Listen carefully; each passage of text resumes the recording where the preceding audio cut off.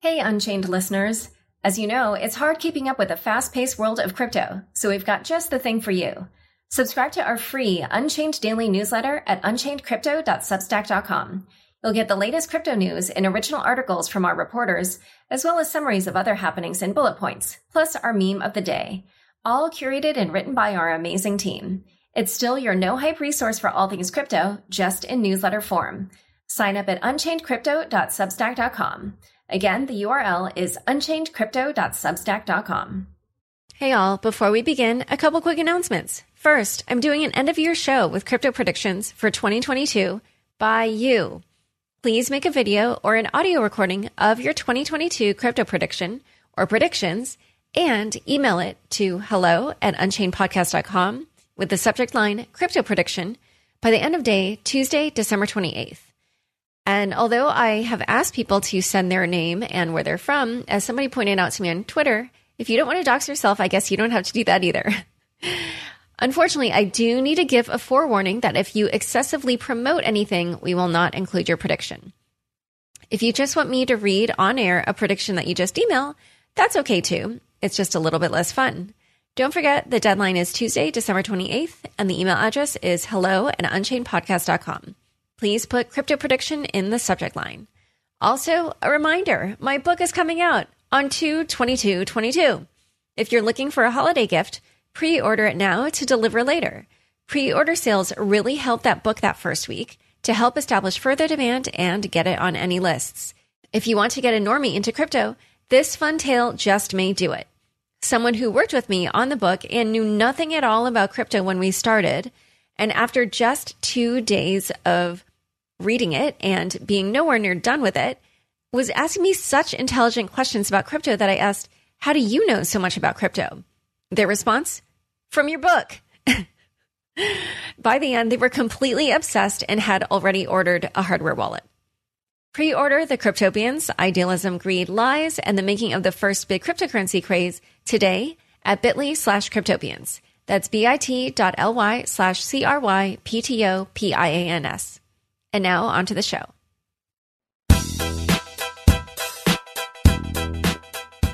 Hi, everyone. Welcome to Unconfirmed, the show that reveals how the marquee names in crypto are reacting to the week's top headlines and gets the inside scoop on what they see on the horizon. I'm your host, Laura Shin, a journalist with over 2 decades of experience. I started covering crypto 6 years ago, and as a senior editor at Forbes, was the first mainstream media reporter to cover cryptocurrency full-time. This is the December 17th episode of Unconfirmed.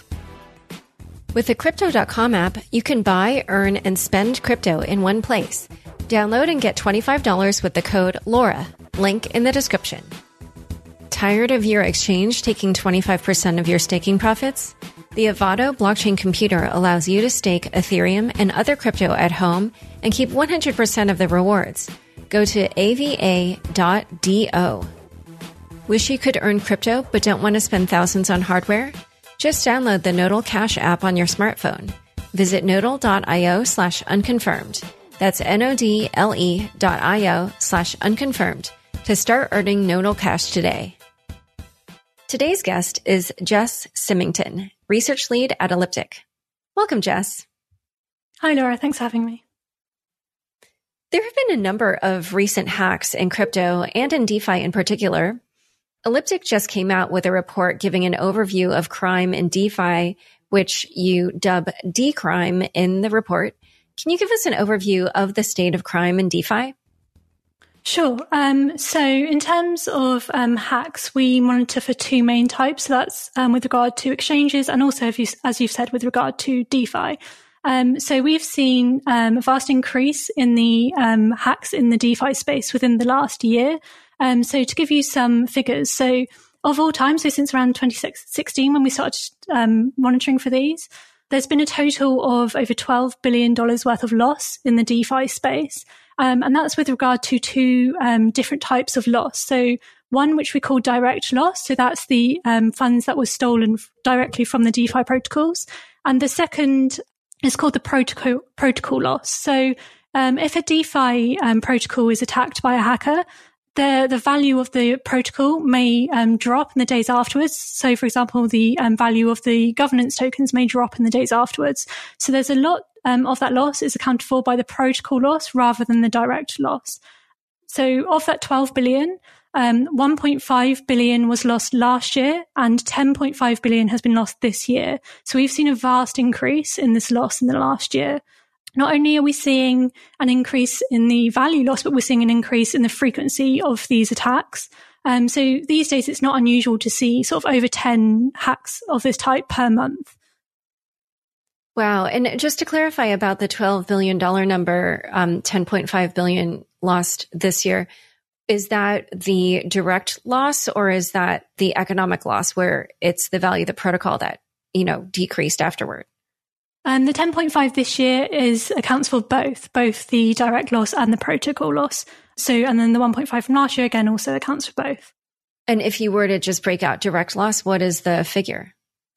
So we see generally the direct loss accounts for a much smaller portion of the total loss. So if we go back to those original figures, so 2 billion in direct loss of all time and 10 billion in protocol loss of all time. So you can sort of see how that would work out over this year. So if we're seeing around 10 billion total loss this year, we might see 1 to 2 billion in direct loss.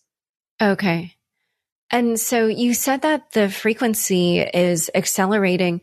What also do you see in terms of the size of the thefts in DeFi? Yes. So the size of thefts isn't necessarily increasing at the same rate as the frequency. It really depends on the protocol which is attacked and the success of the particular hacker. We are seeing a number of very, very high profile, high value hacks though. So we can look at the Poly network hack earlier this year in which the hacker stole $611 million worth. So we are definitely seeing an overall increase, but not as easily as we're seeing in the frequency increase.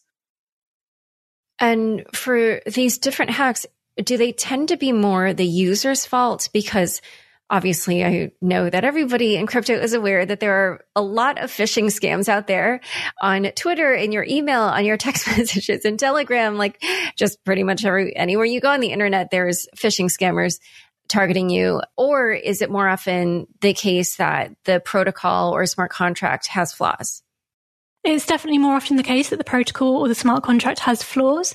So the biggest cause of loss, so the biggest exploit that the hacker takes advantage of is what we call bug vulnerability. So that consists of either code vulnerability, so there's been an error in the coding which the hacker takes advantage of in order to steal the money, or there's an error in the way in which the protocol was set up in the first place. So we call this like an economic vulnerability.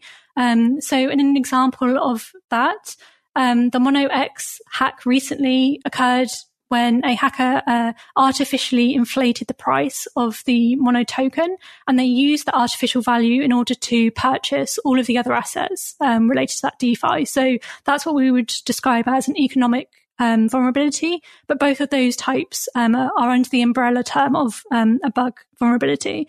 So that's definitely the highest sort of category that accounts for the most hacks. Further down, we have sort of unauthorized access to private keys.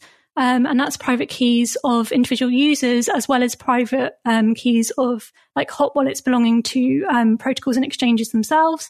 And then we also have rug pulls. The stats we have show that rug pulls account for quite a small portion of the overall hacks. One of the main reasons for that is it's always quite difficult to verify a rug pull, and there's always accusations of rug pulls whenever a DeFi protocol is attacked. But a really clear example we can see from this year is the Squid coin. So Squid coin was popularized due to the Squid Game Netflix show and received a lot of interest from users. Shortly afterwards, they rug pulled and sort of withdrew all the value out of that token. So, but that's, a very, very small portion of hacks are down to rug pulls.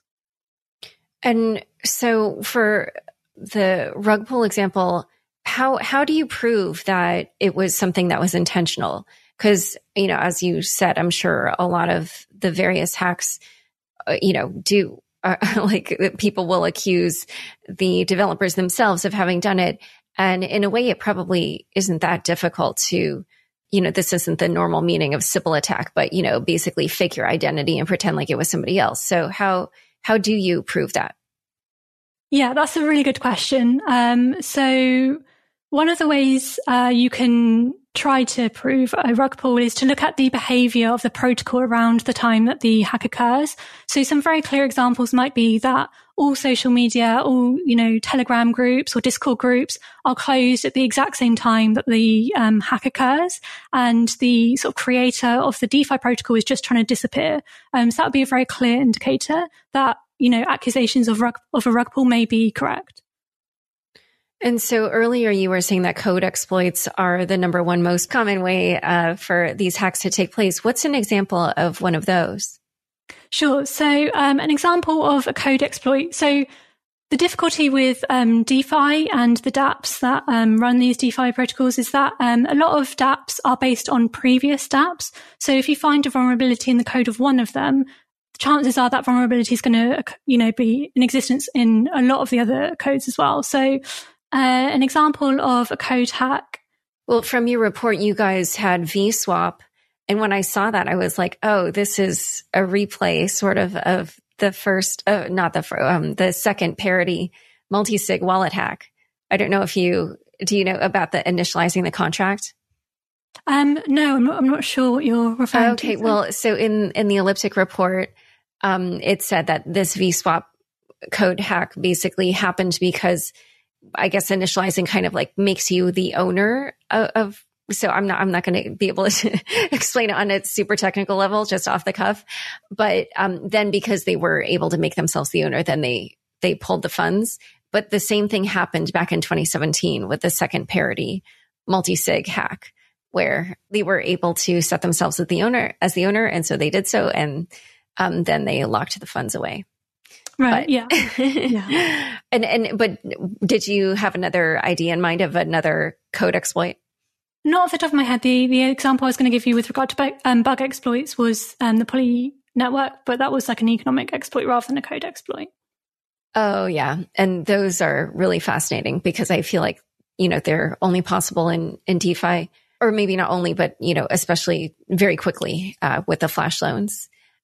So are there any particular chains that you feel are more susceptible to having their DeFi protocols hacked than others? Yeah, so what we see is the majority of hacks occur on the Ethereum blockchain. And the reason for that is, Ethereum is more established, it's more used in the DeFi space. But this year in particular, we are also seeing a number of hacks on Binance Smart Chain and on Polygon Network. So they're definitely diversifying across different blockchains. And another thing that we've seen quite commonly in recent instance is that a hack or an exploit will affect a number of different blockchains. So it might affect Ethereum and Binance Smart Chain rather than just an individual blockchain. Wow, super fascinating. Okay, so in a moment, we're going to discuss more about where hacks are going. But first, a quick word from the sponsors who make this show possible. Join over 10 million people using Crypto.com, the easiest place to buy, earn, and spend over 150 cryptocurrencies. Spend your crypto anywhere using the Crypto.com Visa card. Get up to 8% cash back instantly. Plus, 100% rebates for your Netflix, Spotify, and Amazon Prime subscriptions. Download the Crypto.com app now and get $25 with the code LAURA. Link in the description. There's a new cryptocurrency made for mobile that you can earn by downloading the Nodal Cash app. It's free, easy to use, and there's no hardware to buy. The Nodal Cash app allows you to earn crypto whether you're on the go, stuck in traffic, or even while you're sleeping. Nodal Cash is the crypto you earn 24/7. Go to nodal.io/unconfirmed to get started today. That's nodle.io/unconfirmed. Back to my conversation with Jess. So as we were discussing at the beginning, there's been a few big hacks recently. There was Vulcan Forged, which was hacked for 140 million. Bitmart, which is actually a centralized exchange, was hacked for 196 million. There was Badger DAO, 120 million. And another one, AscendX, for 83 million. And I know Elliptic will be publishing a blog post, I believe, Monday, noting that it's about $600 million in 14 days that's been stolen. So what do you make of this recent spate of attacks? Yeah, I mean, it's certainly shocking. And I think it doesn't quite receive the attention that it deserves. If this was like a traditional finance, maybe this would be more sort of front page news, but there is like a very, very high value losses occurring very regularly. And I think one of the aspects of that might be slightly being lost is that it's not just the sort of decentralized apps that are losing funds. There's very human stories behind these as well. So whenever like a hack occurs, we see these very sad stories on social media or in Telegram groups of people losing their entire life savings. So that's one aspect of it that I think could also be focused on more. And earlier this year, there was an uptick in ransomware, and that really dominated the news. What's happened to that trend? They're still very, very active in the ransomware space. We've seen a number of different trends this year. So particularly around summer or June, July this year, a number of very, very high profile attacks occurred. And as a result, a number of the top ransomware groups retired/rebranded in an attempt to avoid sort of law enforcement attention. So we've seen a very common trend this year has been these sort of like constant rebrandings after a very high profile attack. But another trend that we've seen this year is like increased law enforcement success. So recently we've seen funds being seized from REvil affiliates. We've seen individuals associated with those ransomware groups arrested. So there's been a number of really interesting trends this year around ransomware. And so now, once these various thieves get a hold of their crypto, how easily can they cash out? And are you finding that they're able to at all? Yes. So I think there's an interesting difference when you look at a type of crime like a DeFi hack versus ransomware. So with DeFi, there's a very clear method of cashing out, which if you're sort of on the more sophisticated end of the hackers, you'll identify and be able to use very easily. So the first thing you want to do if you steal a load of funds, and that's probably going to include like native currencies like Ether and Binance Coin, as well as tokens. So specifically ERC20 tokens are stolen a lot in these type of hacks. Because you're stealing tokens, there are some token issuers that are able to freeze the funds. And this is particularly with regards to stable coins, but also other types of tokens. So if you steal some Tether and some USD coin, the first thing you're going to want to do is to swap that into either the native currency of the blockchain you're using or other potentially stable coins like DAI, which don't have those freezing abilities. So that's the very first step that we see hackers take, is to quickly swap all of those tokens into the native currency. And the second thing you'll probably want to do is use something like a decentralized mixer. And on the Ethereum blockchain is one very, very clear standout leader in that space, and that's Tornado Cash. So a lot of these funds are then laundered through Tornado Cash, which makes it tricky to follow the flow of funds and to see where they're cashing out. Interestingly, we don't see all DeFi hackers use that methodology. So some DeFi hackers keep hold of the funds and they might try to bounce it through a few different wallets, but they don't sort of make any attempt to cash out. And that might be because they were sort of focused on whether they could steal the funds, and once they've stolen them, they're not quite sure what to do with them, or maybe they're just trying to lie low for a bit and not, cause any huge transactions, which might alert token issuers or exchanges. So that's sort of the DeFi space.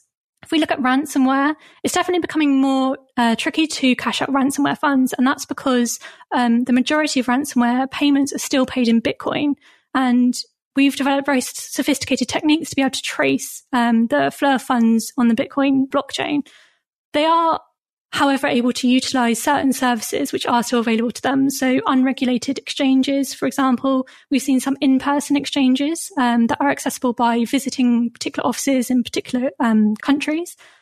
Or, there's certain services available on the Bitcoin blockchain which are not regulated because they don't take custody of your funds. So particular services like Wasabi, which is a privacy wallet, is quite heavily used by ransomware groups.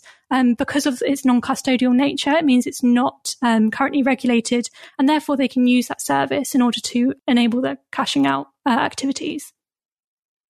Wow, this is so fascinating. I just wanted to ask about one of the examples you gave of how people can do this in person. They can cash out in person.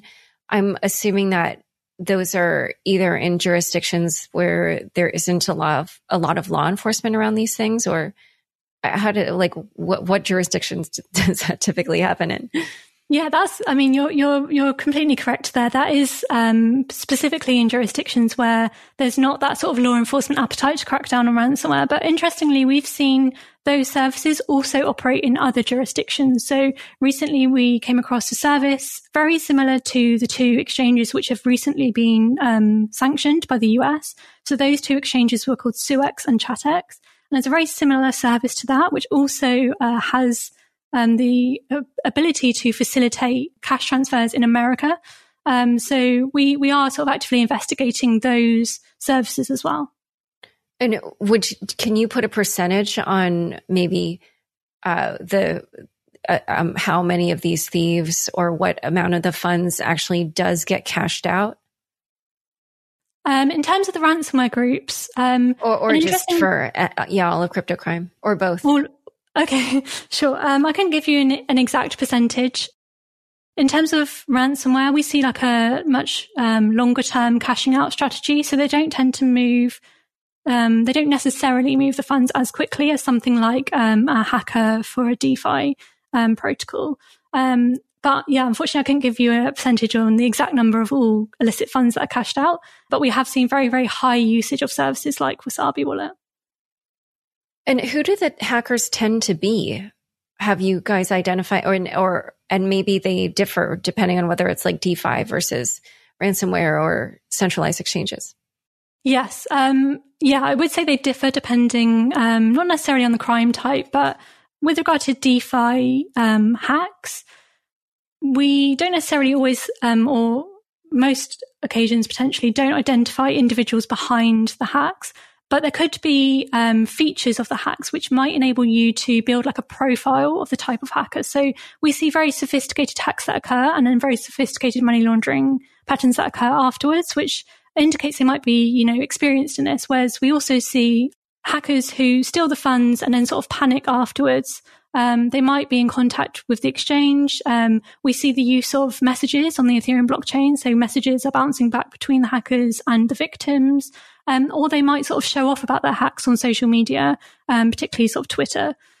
So there's very distinguished different groups of people that commit these sort of DeFi hacks. With regards to crime types like ransomware, again, we see sort of variety of people engaged in these kind of activities. But generally sort of young, sort of technically capable individuals. Okay. And how well has law enforcement been able to go after these various thieves? Yeah. So again, differs per crime type. Because crimes like ransomware occur in jurisdictions where sort of US, UK law enforcement don't have easy access to, they're not always able to successfully conduct investigations, although we have seen an increase in success this year, particularly. And even where individuals haven't been, arrested, they may have been sanctioned or they may have had funds seized from them. So there still are law enforcement activities that can take place other than like the arrest of a suspect. So yeah, it really differs per crime type and it differs with regard to sort of the sophistication of the crime. So some hacks or some like money laundering activities can be susceptible to very easy mistakes. And if those mistakes occur, it makes it easier to follow the flow of funds. And therefore, it might be easier to identify like identification opportunities. For example, if those funds then go to a regulated exchange, which does conduct like KYC, then that might be an identification opportunity for law enforcement. And does the fact that most of these blockchains are transparent affect that ability, or does it make it easier for law enforcement? It's definitely a benefit to law enforcement. So if you think about the transparency of the flow of funds on something like the Bitcoin blockchain versus traditional finance. So the benefit of Bitcoin is that we can all study the blockchain and we can look for patterns and identify sort of red flag indicators or identify suspicious activity. And we also, blockchain analytics companies like Elliptic have been around for a fair amount of time now and have developed very sophisticated techniques to be able to follow the flow of funds. So definitely the transparency of blockchains is a massive bonus in these kind of cases. And what would you say could be done to help prevent more of these hacks in the future? Yeah, so that's a really good question. So because right now DeFi is like a very new, very innovative space, unfortunately, that also means it's not particularly sophisticated yet in terms of like regulation or industry-wide, like agreed upon certain standards. So there are certain things as a user you might be able to look out for. So some DeFi services have their smart contracts audited. And that's just an indication that they are trying to, avoid things like code exploits. So that might be something you can look out for. But really the onus on this potentially should be more on the DeFi protocol itself to ensure they are carrying out these checks to look for any vulnerabilities so that they can be sort of closed off. And what would your advice be for people who participate in DeFi who don't want to become victims of these various crimes? I think my advice would be, as always, with anything to do with crypto, if you're using it as an investment, don't invest more, obviously, than you're prepared to lose. So we see lots of stories of people investing their life savings into various cryptocurrencies or into DeFi protocols, who are then obviously very distressed when they lose all of these funds. So that's very like one general rule around cryptocurrency in general. Again, as a user, there's not a whole lot you can do other than look out for these things like, has the smart contract been audited?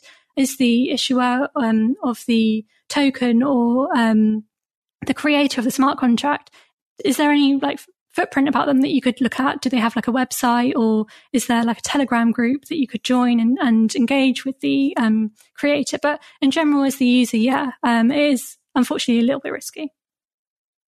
All right. Well, this has been such a fascinating interview. Thank you so much for coming on Unconfirmed. No worries. Thank you very much for having me. It's great to speak with you.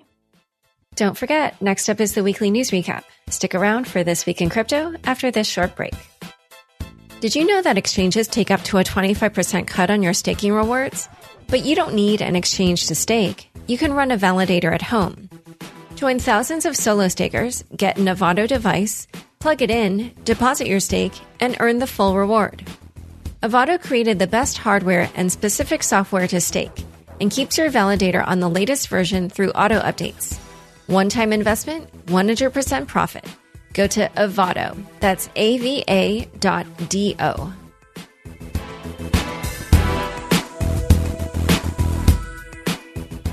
Thanks for tuning in to this week's news recap. In hearing, senators go tough on stablecoins. This week, senators took both stablecoins and DeFi to task during a banking committee meeting.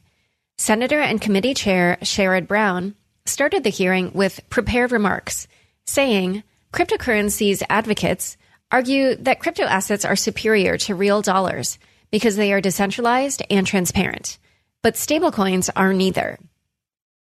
He added, stablecoins make it easier than ever to risk real dollars on cryptocurrencies that are at best volatile and at worst outright fraudulent. Senator Elizabeth Warren also chimed in, expounding upon the dangers of stablecoins and DeFi, saying, stablecoins pose risks to consumers and to our economy. They're propping up some of the shadiest parts of the crypto world, DeFi, where consumers are least protected from getting scammed. She went on to say, DeFi is where the regulation is effectively absent, and, no surprise, it's where the scammers and the cheats and the swindlers mix among part-time investors and first-time crypto traders. Not every voice in the room was so negative. Senator Pat Toomey took the side of DeFi, citing cross-border payments, programmability, and efficiency as different ways that stablecoins improve upon fiat money. Toomey also emphasized that regulation should not stifle innovation and called for regulators to have the humility to recognize that many of our views about how financial services are delivered and how investments work are quickly becoming outdated. Tuesday's Senate hearing comes less than a week after the House Financial Services Committee hosted CEOs from 6 digital asset firms in a meeting deemed positive by FTX CEO Sam Bankman-Fried. It also comes shortly after the President's Working Group released a report on stablecoins, which advised regulators to restrict stablecoin issuers to insured banks. Bitcoin jumps as Fed accelerates its stimulus taper. On Wednesday, the Federal Open Market Committee began its 2-day summit to discuss U.S. monetary policy. During day one, Federal Reserve officials acknowledged the threat of inflation, which is currently at a 39-year high, in the wake of COVID-19-induced stimulus packages. Supply and demand imbalances related to the pandemic and the reopening of the economy have continued to contribute to elevated levels of inflation, the FOMC explained. However, according to Fed Chair Jerome Powell, the economy no longer needs increasing amounts of policy support. With that in mind, the Fed announced that it is looking to cut down on stimulus spending and will taper monthly bond purchases twice as quickly as planned, reducing purchases by $30 billion per month to zero by early 2022. For context, the Fed had originally intended to decrease stimulus spending by $15 billion per month. On Wednesday, after the FOMC statement, crypto prices jumped, with the entire crypto market surging from a low of $2.03 trillion that morning to a high of $2.27 trillion by afternoon. Aave votes to close source code. Token holders of Aave, the fourth largest DeFi protocol by total value locked, voted to make the code for the upcoming Aave v3 release restricted by a business license.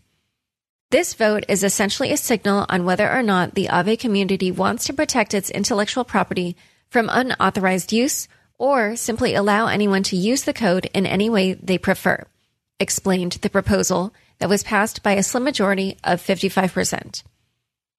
A business license restricting the use of code in DeFi was first introduced by Uniswap, which most likely instituted such a practice due to being forked and vampire attacked by SushiSwap during 2020's DeFi summer. The proposed Aave v3 business license would be similar to Uniswap's in that it would restrict the usage of code for an initial amount of time, which would most likely be 1 year. During that time, Aave governance would keep the rights to authorize code forks for projects and teams who have a track record of collaborating with Aave in the past. The proposal didn't pass with overwhelming support. 44% of Aave's community voted for V3 to be released under an MIT license, which grants, without limitation, the rights to use, copy, modify, merge, publish, distribute, sublicense, and or sell copies of the code for free. Cinnapain Ventures' Adam Cochran believes that DeFi protocols close sourcing some of the code is a slippery slope that could lead to crypto applications running into the same issues they are trying to solve. Wrote Cochran, "We've seen more restrictive licenses and closed source pop up across DeFi protocol and other chains over the past year. When we design systems to be anti-competitive profit seekers, we're just going to recreate the broken banking system, but on-chain." 1 week, 3 unicorns. NYDIG, a New York-based Bitcoin firm, announced a $1 billion funding round at a valuation of more than $7 billion. According to DovMetrics, this is tied as the largest funding round of 2021 in the crypto space. The capital from the raise will be used to further develop its BTC infrastructure capabilities, including Lightning payments. Westcap led the round, joining existing investors like Affirm, FIS, Fiserv, MassMutual, Morgan Stanley, and New York Life. On Wednesday, Anchorage, a crypto-focused bank, announced a $350 million raise at a valuation of over $3 billion in a Series D funding round. Anchorage, which launched in 2017 as primarily a custodian for digital assets, has since grown into a full-service bank. KKR, a private equity firm with $459 billion in assets under management, led the investment through a technology fund, its first direct equity investment in a crypto firm. Also included in the round are Goldman Sachs, BlackRock, PayPal Ventures, Andreessen Horowitz, and Alameda Research. On Thursday, The Block reported that Dune Analytics, a crypto analytics company, is raising money at a valuation of $1 billion. The Block says that Dune's raise would make for 39 crypto unicorns minted in 2021. Shopify is launching an NFT marketplace. On Thursday, the e-commerce platform Shopify announced the beta release of an NFT marketplace, where businesses can mint and sell branded NFTs with Shopify and Shopify Payments from their own storefront. The website notes that NFTs will be available on Ethereum, Polygon, Near, and Flow, with customers being able to claim NFTs via email.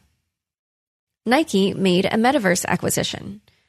RTFKT Studios, an NFT fashion company, has been acquired by Nike.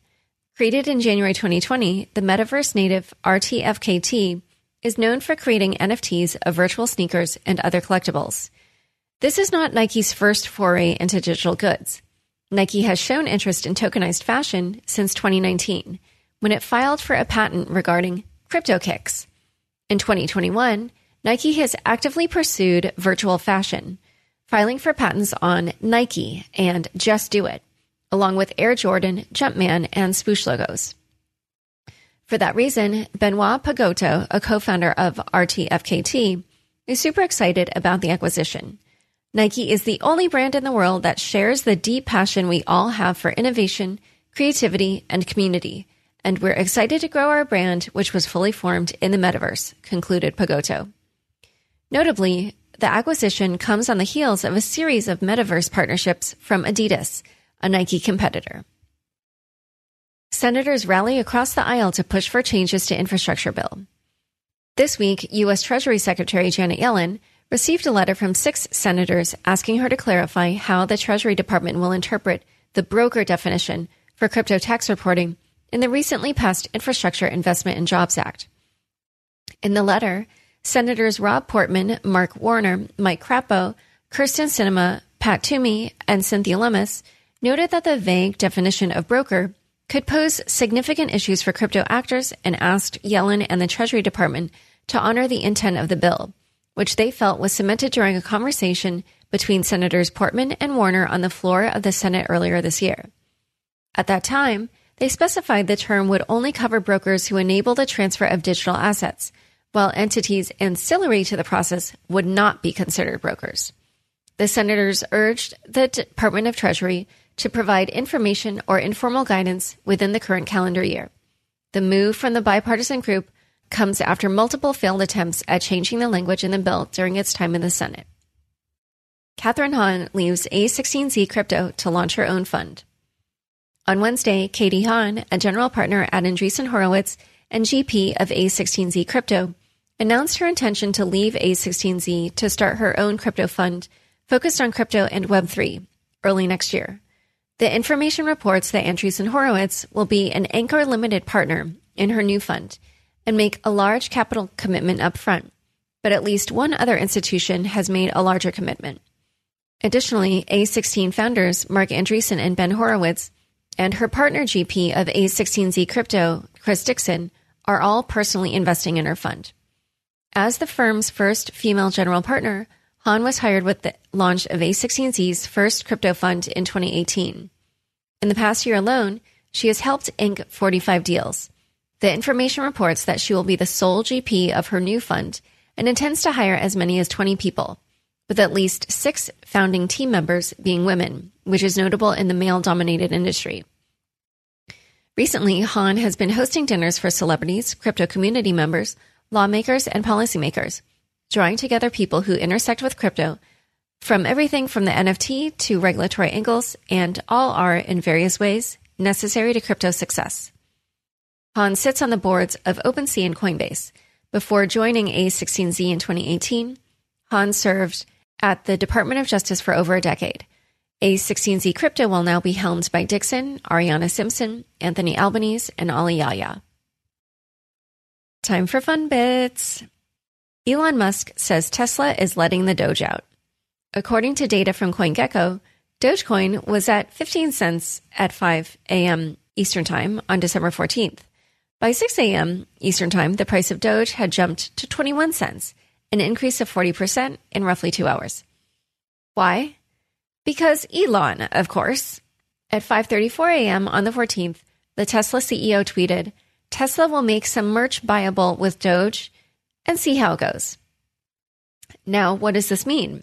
It means that Doge holders can order anything from a Tesla umbrella to a Tesla buckle belt on Tesla's website.